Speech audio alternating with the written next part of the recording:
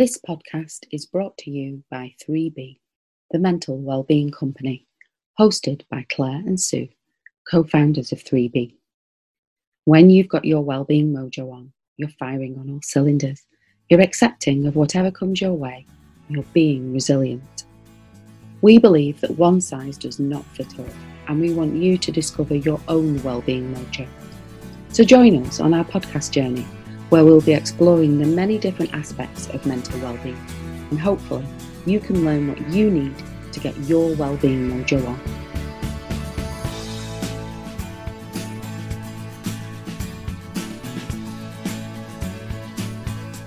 This week's podcast features an extract from our weekly radio show, Let's Talk Wellbeing.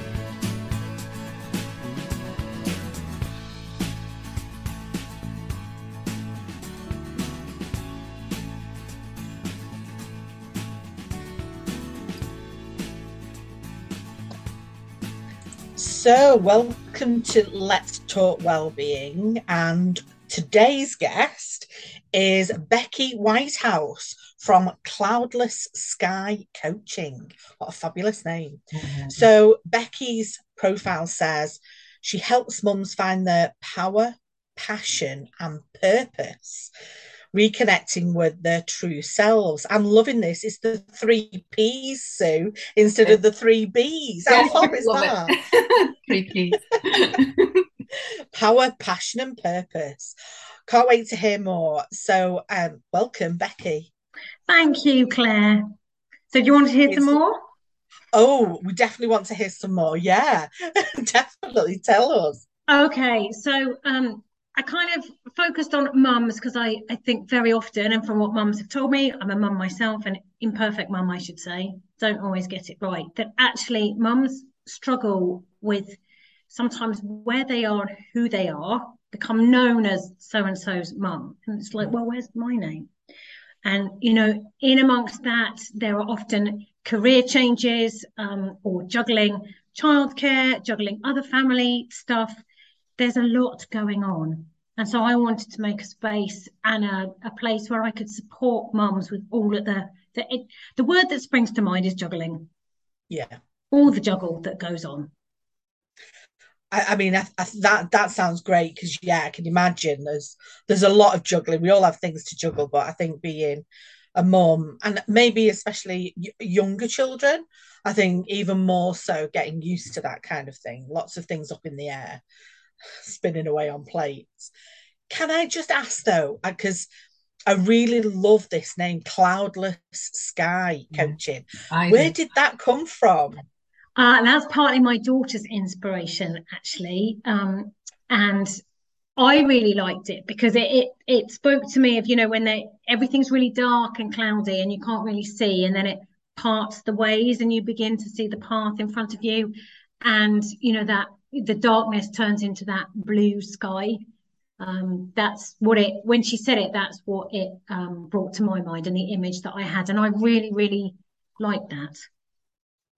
It spoke to me. There's a lot about mountains. If you look up things like life coaching, there's lots of pictures of mountains, and I thought that's kind of overdone. This was a little bit different. I love that because you can already get a sense of the kind of coaching that you're going to be doing from that, and I think it works really well. So yeah, I mean, lovely. So tell us a little bit more about yourself, because I'm sure our listeners want to know, how did you get into coaching? Why coaching? Do you like the honest answer? Yeah, please. Always. Yeah, we always like it. So my husband said to me many years ago, I think you should do this course. It would be really good for you. And this is when I was at home and the kids were little, and I wasn't working at the time. And I said, that looks interesting, but do you know what? I'm going to find my own course. So that's what I did. And that led, so it was a kind of weekend taster. It was a Saturday, I think, of coaching. And I really enjoyed it. And that led me down the avenue towards coaching. I must say, I did do the course that he suggested as well, which was much more, it was connected, but it was much more about how your brain works. So putting the two together was really useful and quite powerful. So they talked a lot about things like your focus and what you're thinking about is what you're drawing, those kind of things, which at the time was all new to me. And then since then, I've gone on and done some NLP training, hypnotherapy, and I am currently doing some EFT training, or tapping, as it's also known. Oh, so yeah, links with our kind of stuff as well. So really understand the power that those have as well when you've done your neuro-linguistic programming, for our listeners who don't know NLP. Yeah, for that, so that's what that is. It's really useful, and it really does have links with coaching as well. And then, yeah, linking into your hypnotherapy as well. Yeah, we all think in slightly different ways, and we all process in slightly different ways. And there's no right or wrong in any of that. It's just that we're all different. So when you know how somebody is thinking, or a little bit more about their thinking, it's easier to help them in a way that they'll understand. That's what it's all about, really. Absolutely. And like Claire says, so much of what you're trained in and what you're focusing on there and highlighting relates with our work at 3B and what we're huge advocates of. It's interesting, isn't it? Because you're talking about kind of how the mind works and how we think and how that impacts on us. And I don't necessarily think that people always associate those things with our well-being per se. I think we're starting to make those connections. And obviously we're 3B, the mental wellbeing company. So I just wondered sort of what you thought about that and what this word sort of mental well-being kind of conjures up for you. Yeah, I think you're absolutely right. I think in the past it hasn't really been connected, but those connections are being made, and people are becoming more aware of them. And I was just thinking, actually, some schools are now being introducing some of these ideas, which is brilliant, because the younger you start, the better it's going to be. Absolutely. And that links into the question you just asked about mental well-being. For me, that's all about handling whatever life chucks at us. Because let's face it, it does, doesn't it? Those unexpected things, the car not starting, the failed exam, it can be anything, can't it? And it's all about how we respond to those and what we do. We'll all have feelings from that, but it's then what we do with those feelings and how we respond, which is the difference between a reaction and a response.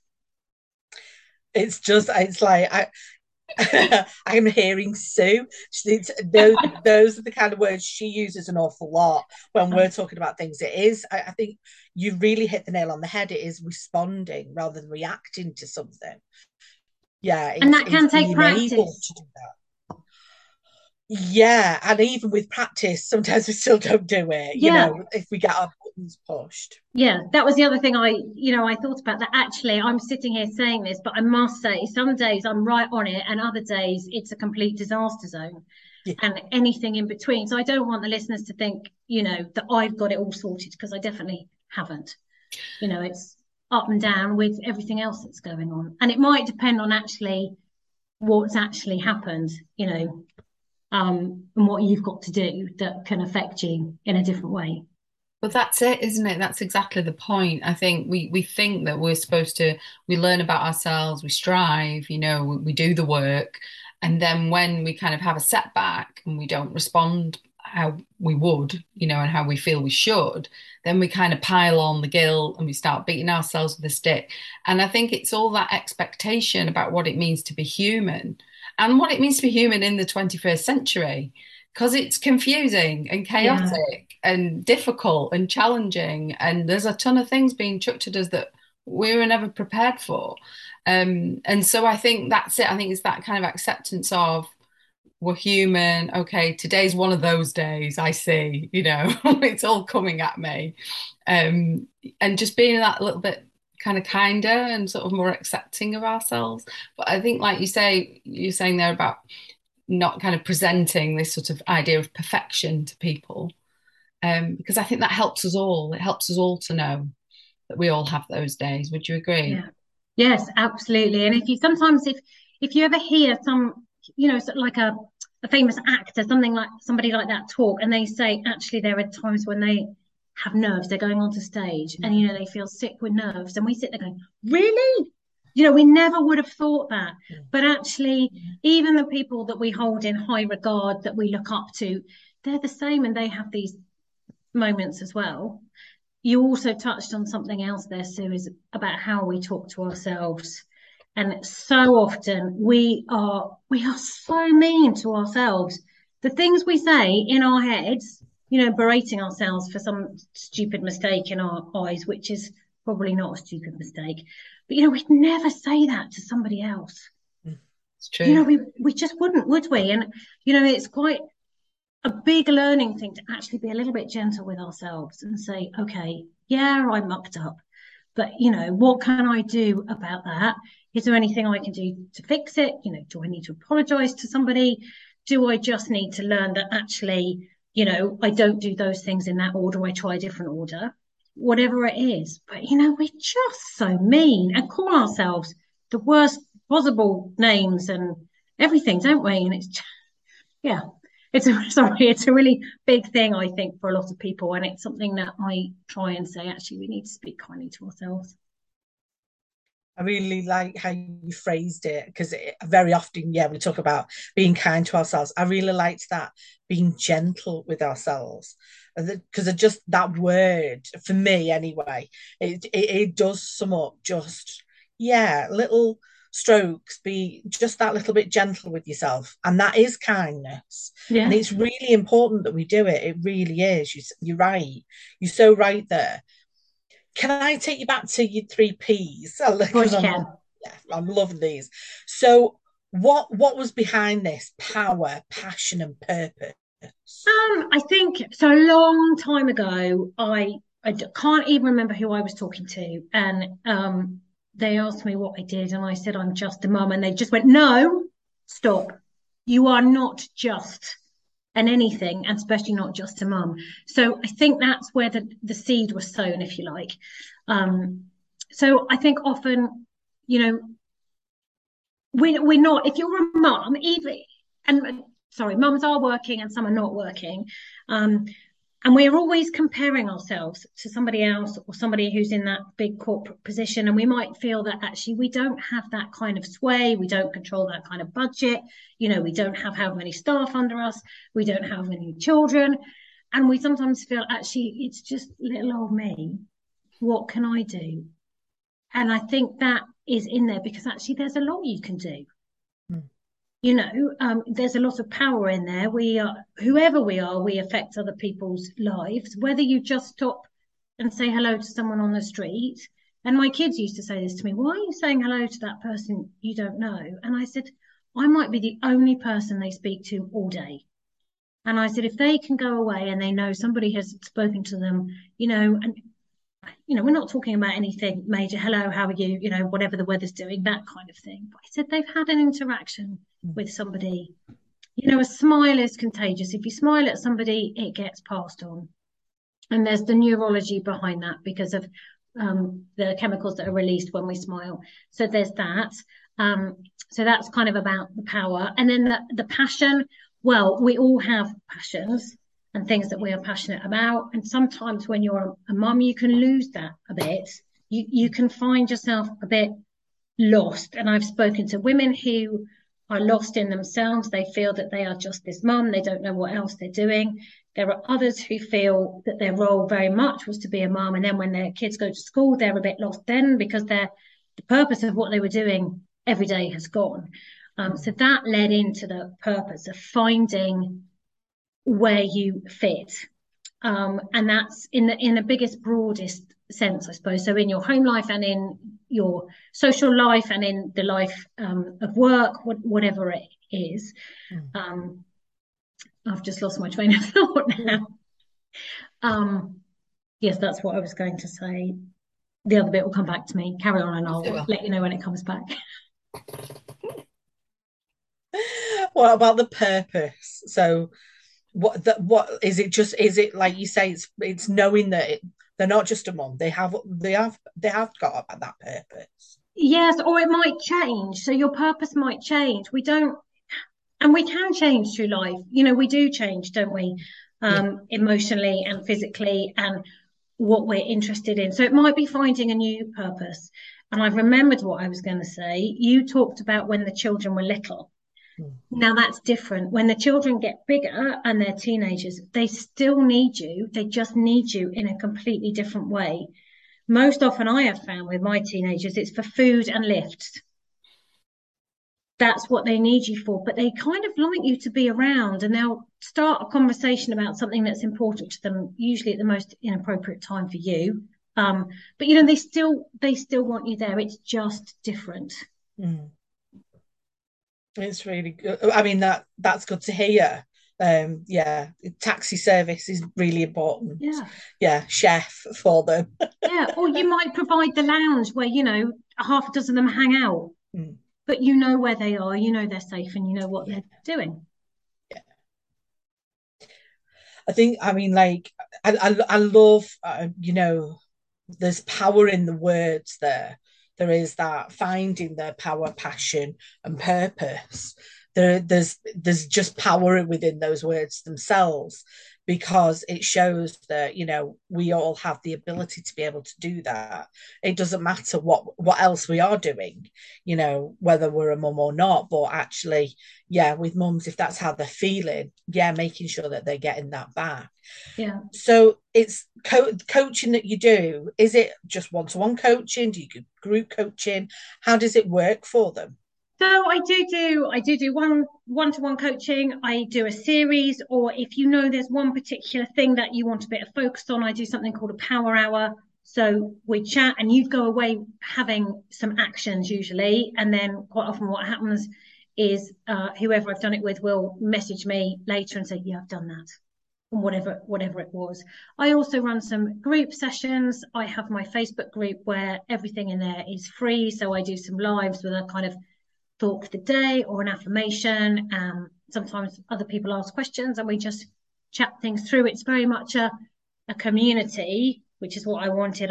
People don't want to hear me all the time. Everybody has a wealth of information and a wealth of experience, and some people's experience will be far more in line with what somebody's asking, because they might have had exactly the same situation. I might not have done. So yeah, people are free to ask questions and chat to each other. And I would say it's a lovely community. It's open and friendly. It really sounds like it. It really sounds as though you're being, to use that word again, responsive to sort of what people want, and kind of, I love the idea of the power hour. I like that. That's sort of real kind of focus, because often, we length of time and kind of the time that we can invest in things and spend on things, I think that can kind of play around with our heads a little bit, can't it? And we have certain expectations of what we'd expect to achieve, or if we feel like we've got to sign up for a 12-week program, that can just feel really daunting sometimes, can't it? So sometimes just having that, I've got this time and it's an hour and it's just for me. I think that sounds really powerful. Yeah, and sometimes it's not a big thing, is it? It's it can be quite a small thing, like maybe, I don't know, I'm a bit stuck in my job, what do I do next? And it's really finding that space to I'm not telling you what to do, I'm asking questions so you work it out, so somebody has that space just to have that concentrated time, no interruptions, let's go and let's see what we can get out of it. That's what it's about. Absolutely. And as coaches, Claire and I, we really understand and appreciate the magic that can kind of take place in those kinds of sessions. And what you're saying there about just having a bit of space, it feels like really special. It's like a big privilege, isn't it, to sort of have that? And yet, in a way, it's kind of fundamental to our our sort of day-to-day well-being, and the way that it's another way that we can take care of ourselves, I think. And I wonder, is it something again that people are becoming more aware of, that actually this is something I can do to prioritize me? Are you finding that with the coaching work that you're doing? I think it is. It's moving in that direction. I think people have become quite familiar with something like the gym or going for a run, that physical looking after yourself. And it is moving much more, or people are becoming much more aware of mentally looking after themselves as well. Like you said, it's so busy, isn't it? And the world is so fast. The decisions we're making, it's we don't often have time to go away for a day and think about it, do we? We have to make that decision, in 10 minutes time, if not sooner. So I think it's all of that is probably contributing to that, but I think it is moving that way. And it's something I think sometimes we, and I'm including myself in this, to start with, I wouldn't justify to myself. I wouldn't think I deserved it. I wouldn't think it was something that I could do. So I know how people feel about that. And I think when you say, oh, just an hour, the commitment is just an hour. You're not asking anybody to sign, like you say, for the next 3 months. People can afterwards if that's what they want to do and that's what's needed. And I'm fairly flexible, responding to what people would like and how they'd like to work it. So I would never say you've got to come back every week. Some people like every 2 weeks, some people like every week, some people like once a month. And I want it to work for you, or whoever I'm coaching. It's a bit like the analogy I always used to give was if I was working with a mum and I said, your kids have to be in bed at 7 o'clock in the evening, and dad's going to walk in the door at 7:10. Well, that's ridiculous, isn't it? That's just never going to happen. So that needs to be adjusted for you. It's got to work for you. So bedtime might be, I don't know, later, 8 o'clock, because that's what works in your family. And there's all of that for all of us. We're all different in how we work and what commitments we have, etc., etc. She's just speaking like how we would, as in what we're thinking. It's like, you've been in my head. Because you're right. I mean, there's lots of well-being people out there who are like, oh no, this is what you need to do, and I've done this, so you need to do it this way. And what you're saying is actually meeting the person where they are, because we are all different. So yeah, if you were setting goals and boundaries for them that they can't meet, then you're just making them fail. Whereas that you're doing is empowering them by going, well, what's going to work for them, and going along with that and meeting them where they are. I think that's brilliant. And that's partly why I've got, the tools I've got. So I've done the NLP and the hypnotherapy and the EFT, so that there are different things to try, because we all like different things and we all respond to different things in different ways. So if you try one exercise with someone and they don't really like it, or they say, well, it was all right, you say, well, try this. This one might work for you. Oh, we could really sign up to that, because I talked to Sue about tapping and she was just like, nah, not really for me. But then you came at it later on, didn't you, Sue? You sort of remembered about it because we'd done some together. I did. I know. I mean, this was a long time ago when you first sort of told me about it, and I was quite skeptical. And then, somehow years later, I think it kind of resurrected again. And I just thought, feeling particularly kind of perturbed and stressed one morning, and I thought, I'm going to just try this tapping thing and see what happens. And it was remarkable, and I've kind of been a big fan ever since. And I think that's it. Claire used the phrase there, meeting people where they are, and I think that's so important. When it comes to our mental well-being and sort of that idea of taking care of ourselves, because it's not about putting additional pressure on people or giving them like extra things for their to-do list. And sometimes they're not ready. They don't even know that yet. And I think it's part of that discovery, but you're giving them that option, aren't you? So that they can come to it in their own way. Yeah. So it's really interesting. Obviously, you've got very similar things to us, so we can really get on board with this. For our listeners, what is it about all of these things that made you passionate about them? Why did you get passionate about it? I think the first thing is because I can see what difference they make, and one of the things that I learned actually quite recently, which I love, is the idea of a 1-minute meditation. So people say, oh my God, I haven't got time to meditate. And in our heads, we've got some Buddha character sitting around for, an hour at a time. Actually, it doesn't need to be like that. And I think that's something that we can learn. We can do it in a really short time frame, and just for a minute, you can listen to your breath. You can look at something in your garden out of the window and just notice different colors. Something I've My kids are sick to death of me talking about this. But in the spring, I'd say, look at all the different colours of green. You know, the trees are not just green. Yeah. There's, you know, hundreds of different shades and, you know, dappling and sprinklings in there. And you can walk. And when you're walking, you can just notice how you're walking, which some people would call mindful walking, I think. But you can think about how your feet feel in your shoes, or where the position. I'm going like this with my hands. I know you're listening, but I'm moving my hands like they're feet. So you feel where the pressure is as you walk, and then you can think about how your legs feel. And you know, that doesn't take very long, but it just gives you that minute or few minutes to just calm. And it is about kind of resetting yourself. It also gives your subconscious mind, the bit that's working all the time, but we tend to shut out, time to prompt you if it needs to. Sorry, I went off. I like that, because no, definitely not, Becky. No, that, I mean, it was all really useful. I think it's all good, because where you've took me with that is, I'm thinking, yeah, you've took me to a place where then you're able to, like you say, listen to whatever comes up for you. And I think that this is something that I think people either don't want to do, or scared of doing, or just don't realize that they're not doing it. That we are then able to listen to things that come up. So, like our emotions, because they give us information. So if we have this little bit of time, and even like you say, just this 1 minute, Yeah. you know, we can all fit that in, you know, just one little minute of some kind of meditation, whatever that be, will maybe bring something into your head that you know you maybe need to think about, or gives you some reflection to do.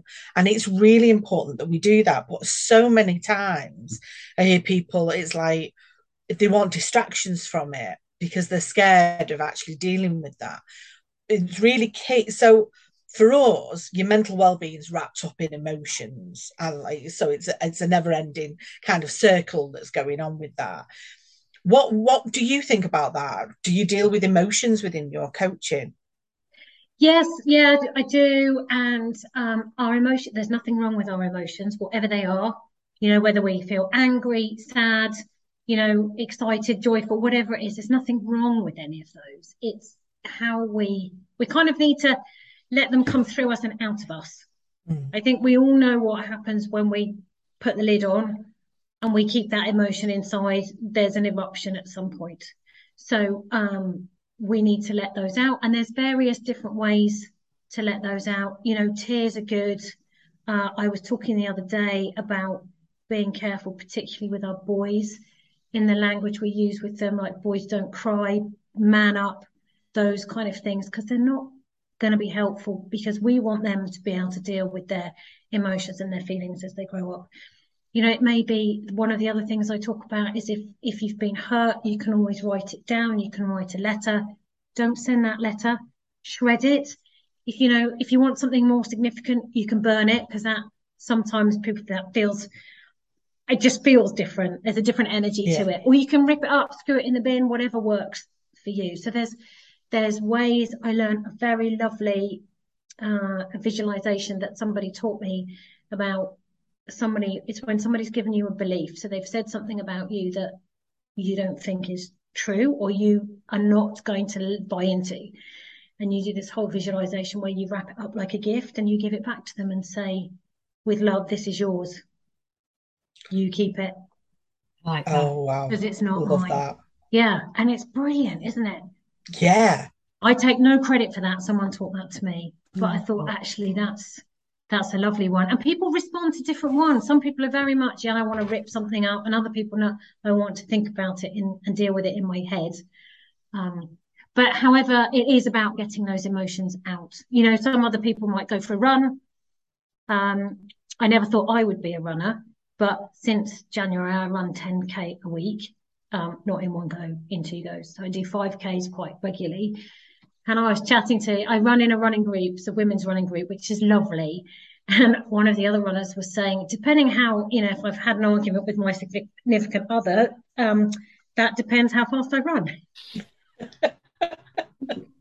So, you know, it's people deal with things in different ways, but it's about knowing what works for you to deal with something. I like that. It's true, isn't it? It's kind of, we're talking about, we're really big on emotions at 3B. We're all about sort of leaning into feelings and actually making space for them and finding ways to express them, as you say, letting them kind of come through, processing, managing them, and because emotions give us information, don't they? Yeah. And I think, historically we're taught to kind of suppress them or push them away, or that we label them as good or bad, and really they just are what they are. And I Yeah. think, you talked before about kind of educating young people and our children, about these kinds of things. And it's something Claire and I feel really, really strongly about, kind Yeah. of getting in there early on. I wonder in the work that you do with mums, you're sort of focusing because it's about them and their time. But does any of that kind of filter through to enable them to then support their children? Or is that not really Yeah. the focus? No, it does, Mm. absolutely. And one of the things I focused on, was it last week or the week before, is that Thursday A-level results are out. Yes, they Next are. Thursday GCSE Yeah. results are out. So part of that is, and I said, my whole point was maybe think about how you're going to react. We're hoping things have gone very well, but sometimes it doesn't. So, think about that, how you can be, what are you going to need to do as mum? Is it going to be the hugs? Is it going to be you know sitting down and having a chat? Is it going to be taking somebody somewhere? Are they going to have to go into school or college to try and sort things out? Whatever it's going to be, just think about before it happens, so you have an idea of how you can respond, because your response will be really important to your young person. I love that. I love this idea of kind of not in a contrived way preparing a response, but thinking about how I think you said then, how do I want to be? Yeah. It, and it's of, it's that, yeah. and of course sometimes the results aren't what you were all hoping for, but it can lead to different opportunities. So I know some families who results really didn't go how they wanted, but actually it led to something that was a far, far better fit for their young person long term. And amongst all of that, there's all the peer pressure, both from our young people's friends, but also from parents. Mm. My child's off to Oxbridge or whatever it is, and that can have an effect on us. Mm. Why didn't my child work hard enough to do that? Well, you mentioned before earlier on about comparing and comparison, and I think that's, we're Yeah, programmed to do that. And I think yeah, we do it as, we do it as individuals, we do it as parents, we do it as family members, we do it yeah. as co-workers. It's just it's part and parcel of what we do as humans. But like Claire and I always say, it's a game you can never win because Yeah, we're all it's different. it's one of those really old responses. Mm. So when we were cave people, if we'd been kicked out of our little community group, that probably meant death. And we haven't sort of caught up with that actually, just because I didn't get invited to that party, get that result, it's not going to be the end of the world, in a sense of that's it, life over, literally dead. But so we have these old responses that are kind of not quite right for today, but we're still working with them. It's like evolution hasn't quite caught up in some way. Yeah, definitely. Yeah. When our neurons are firing, the brain's going. Yeah. Yeah, It's like, it's the old way of dealing with stuff, yeah, that habitual that we've that's been passed down through generations kind of thing. Totally. And I think but it does impact. So even though we don't want to compare anymore, it is important for us to try and stop that yeah, where we can. It still affects us. And like what you were saying there, just about, my child's going to Oxbridge and then how that can make others feel. I've heard people are like, "Oh, well, my child's already walking, my child's doing this, my child's," when the babies. And then, yeah, you've got a mom who's got like maybe a newborn who's thinking, or like, toddler who's yeah. thinking, well, there must be something the matter with that because it's not walking yet. And it has no detriment on them whatsoever, but suddenly it's sort of, we're in that whole comparison game thing. Yeah. It's not right, is it, really? No, and even now, sometimes I look at a picture on Facebook of somebody's summer holiday and it looks idyllic, you know, they're on a beautiful beach or, you know, hillside wood, wherever they are, everybody's smiling. And I think, oh, my holidays don't look like that. And I have to remind myself, actually, that was probably 10 seconds of 2 weeks that they were actually all in the same place, all smiling. And so wasn't, you know, having a go at somebody else or poking somebody with a stick. And you have to physically remind yourself.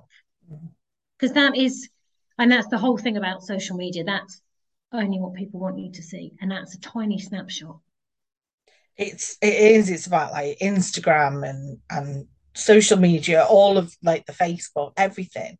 It can be made to look different. Like people post videos and where it's all perfect and they've made this lovely meal and I'm just like, how many times I've followed a recipe and I've gone, well, that doesn't look like that, does it? That's when you need to give it some groovy new name. So somebody was cooking something and there were new potatoes and they fell apart. So they put butter and ground pepper on them. And then they were crushed new potatoes.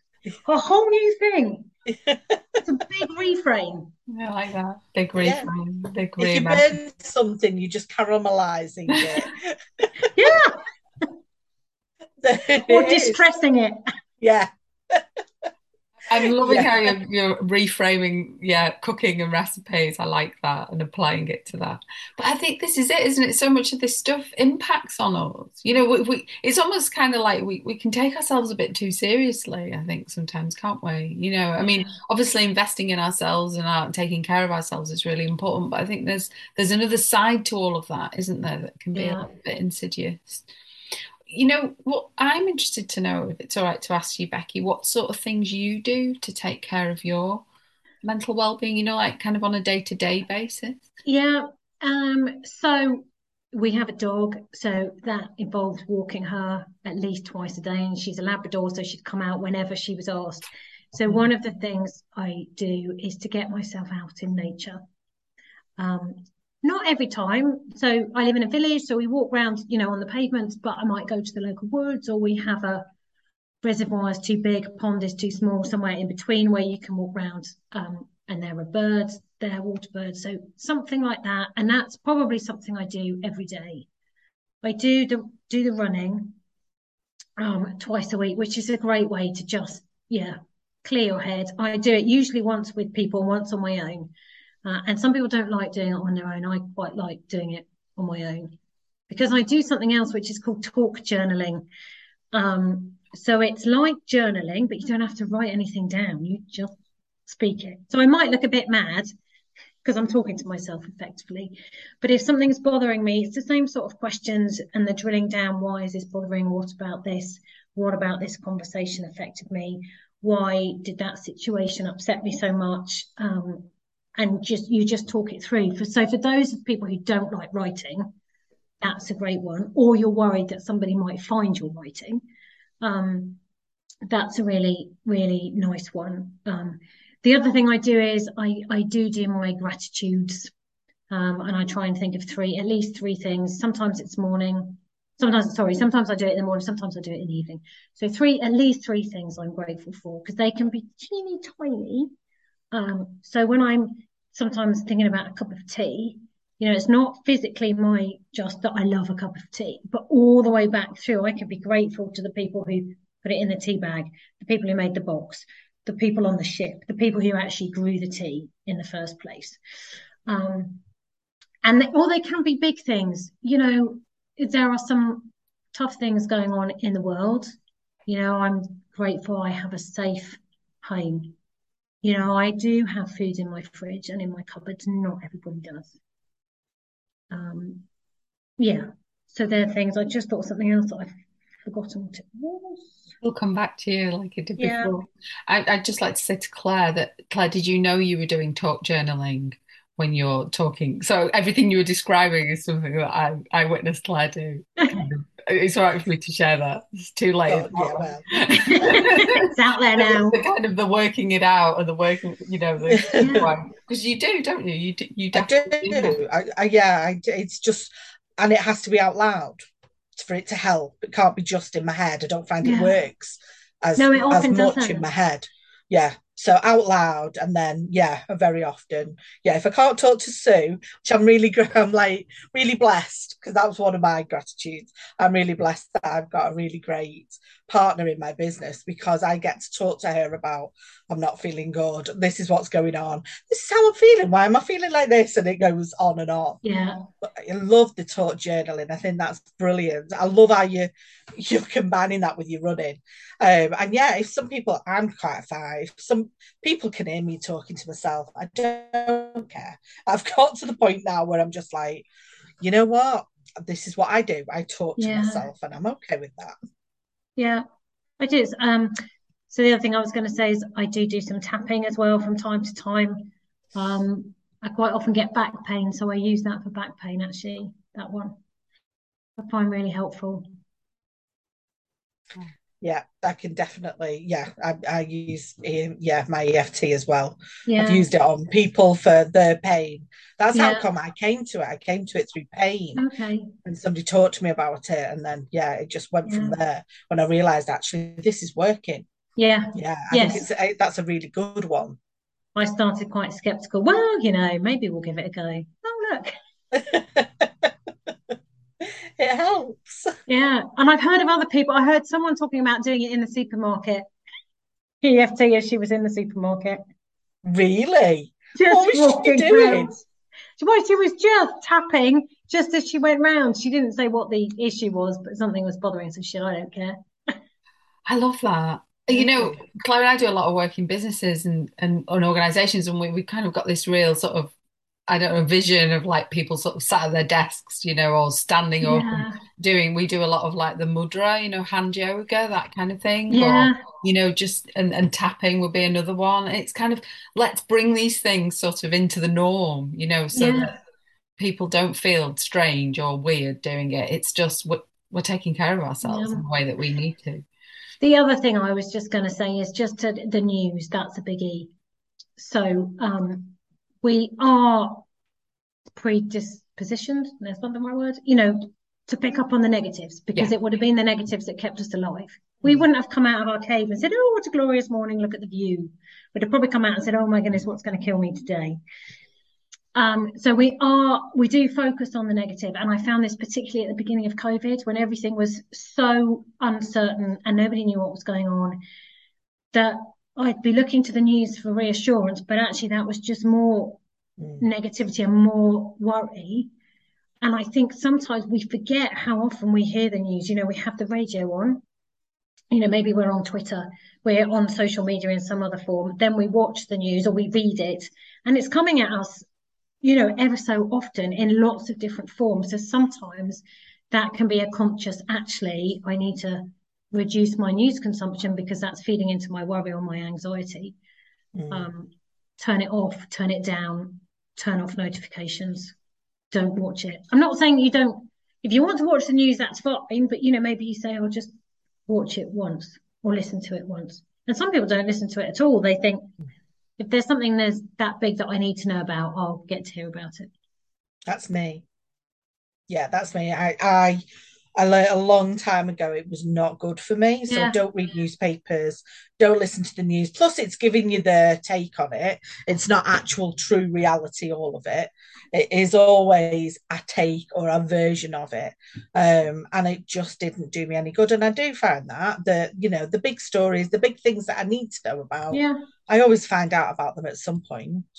And I think it's about, it's knowing your triggers, knowing what could potentially, cause you to have those problems. It's like, I used to watch Crime Watch when Nick used to do it. And at the end, he always used to say, don't have nightmares. Because remember, these crimes don't happen that often. Well, they probably do, but actually I felt really reassured by him when he used to say that, and I was all right. That used to make everything all right for me after watching them. So it depends. You've got to pick and choose, haven't you, what works for you. And you need to know about you, because like you said, that's for you. Somebody else wouldn't like that. Don't have nightmares. That would be like, oh no, I'm going to have a nightmare because you've put the idea in my head. So it's about knowing yourself. just some really good stuff coming out from this, Becky, and I just really like how your mind works, really like where you're going and how you're thinking, and all the great stuff that you're clearly doing with your Cloudless Sky coaching. Thank you. So I'd really like to hear, me and Sue would really like to hear, because we don't know what this is. We don't. What your song choice is. So it is Behind the Clouds, the Sun is Shining. Brad Paisley, and it is in the film Cars. Oh. If you don't know it. I don't know it by name, but you know, we might know it when we. Yes, you might well recognise it. So it's all about behind the clouds, the sun is shining and there's a blue sky, and about nothing lasts forever, whether it's good or bad. It doesn't last forever. And one of the lyrics talks about it's like thinking it's never going to stop to rain once it started. And I just love it. It's not really the kind. It's a bit country. It's not really the kind of music I go for, but the thoughts behind it and what it says to me and what it conjures up is, you know, that dark times won't last forever, and there's a way through. Just speaks volumes. Really like that. Yeah. So have a listen. See if you, I hope you can find it. Definitely. That was an extract from our radio show, Let's Talk Wellbeing. You can listen in every Thursday between 12 and 2 on HCR 92.3 FM or online on hcr923fm.com.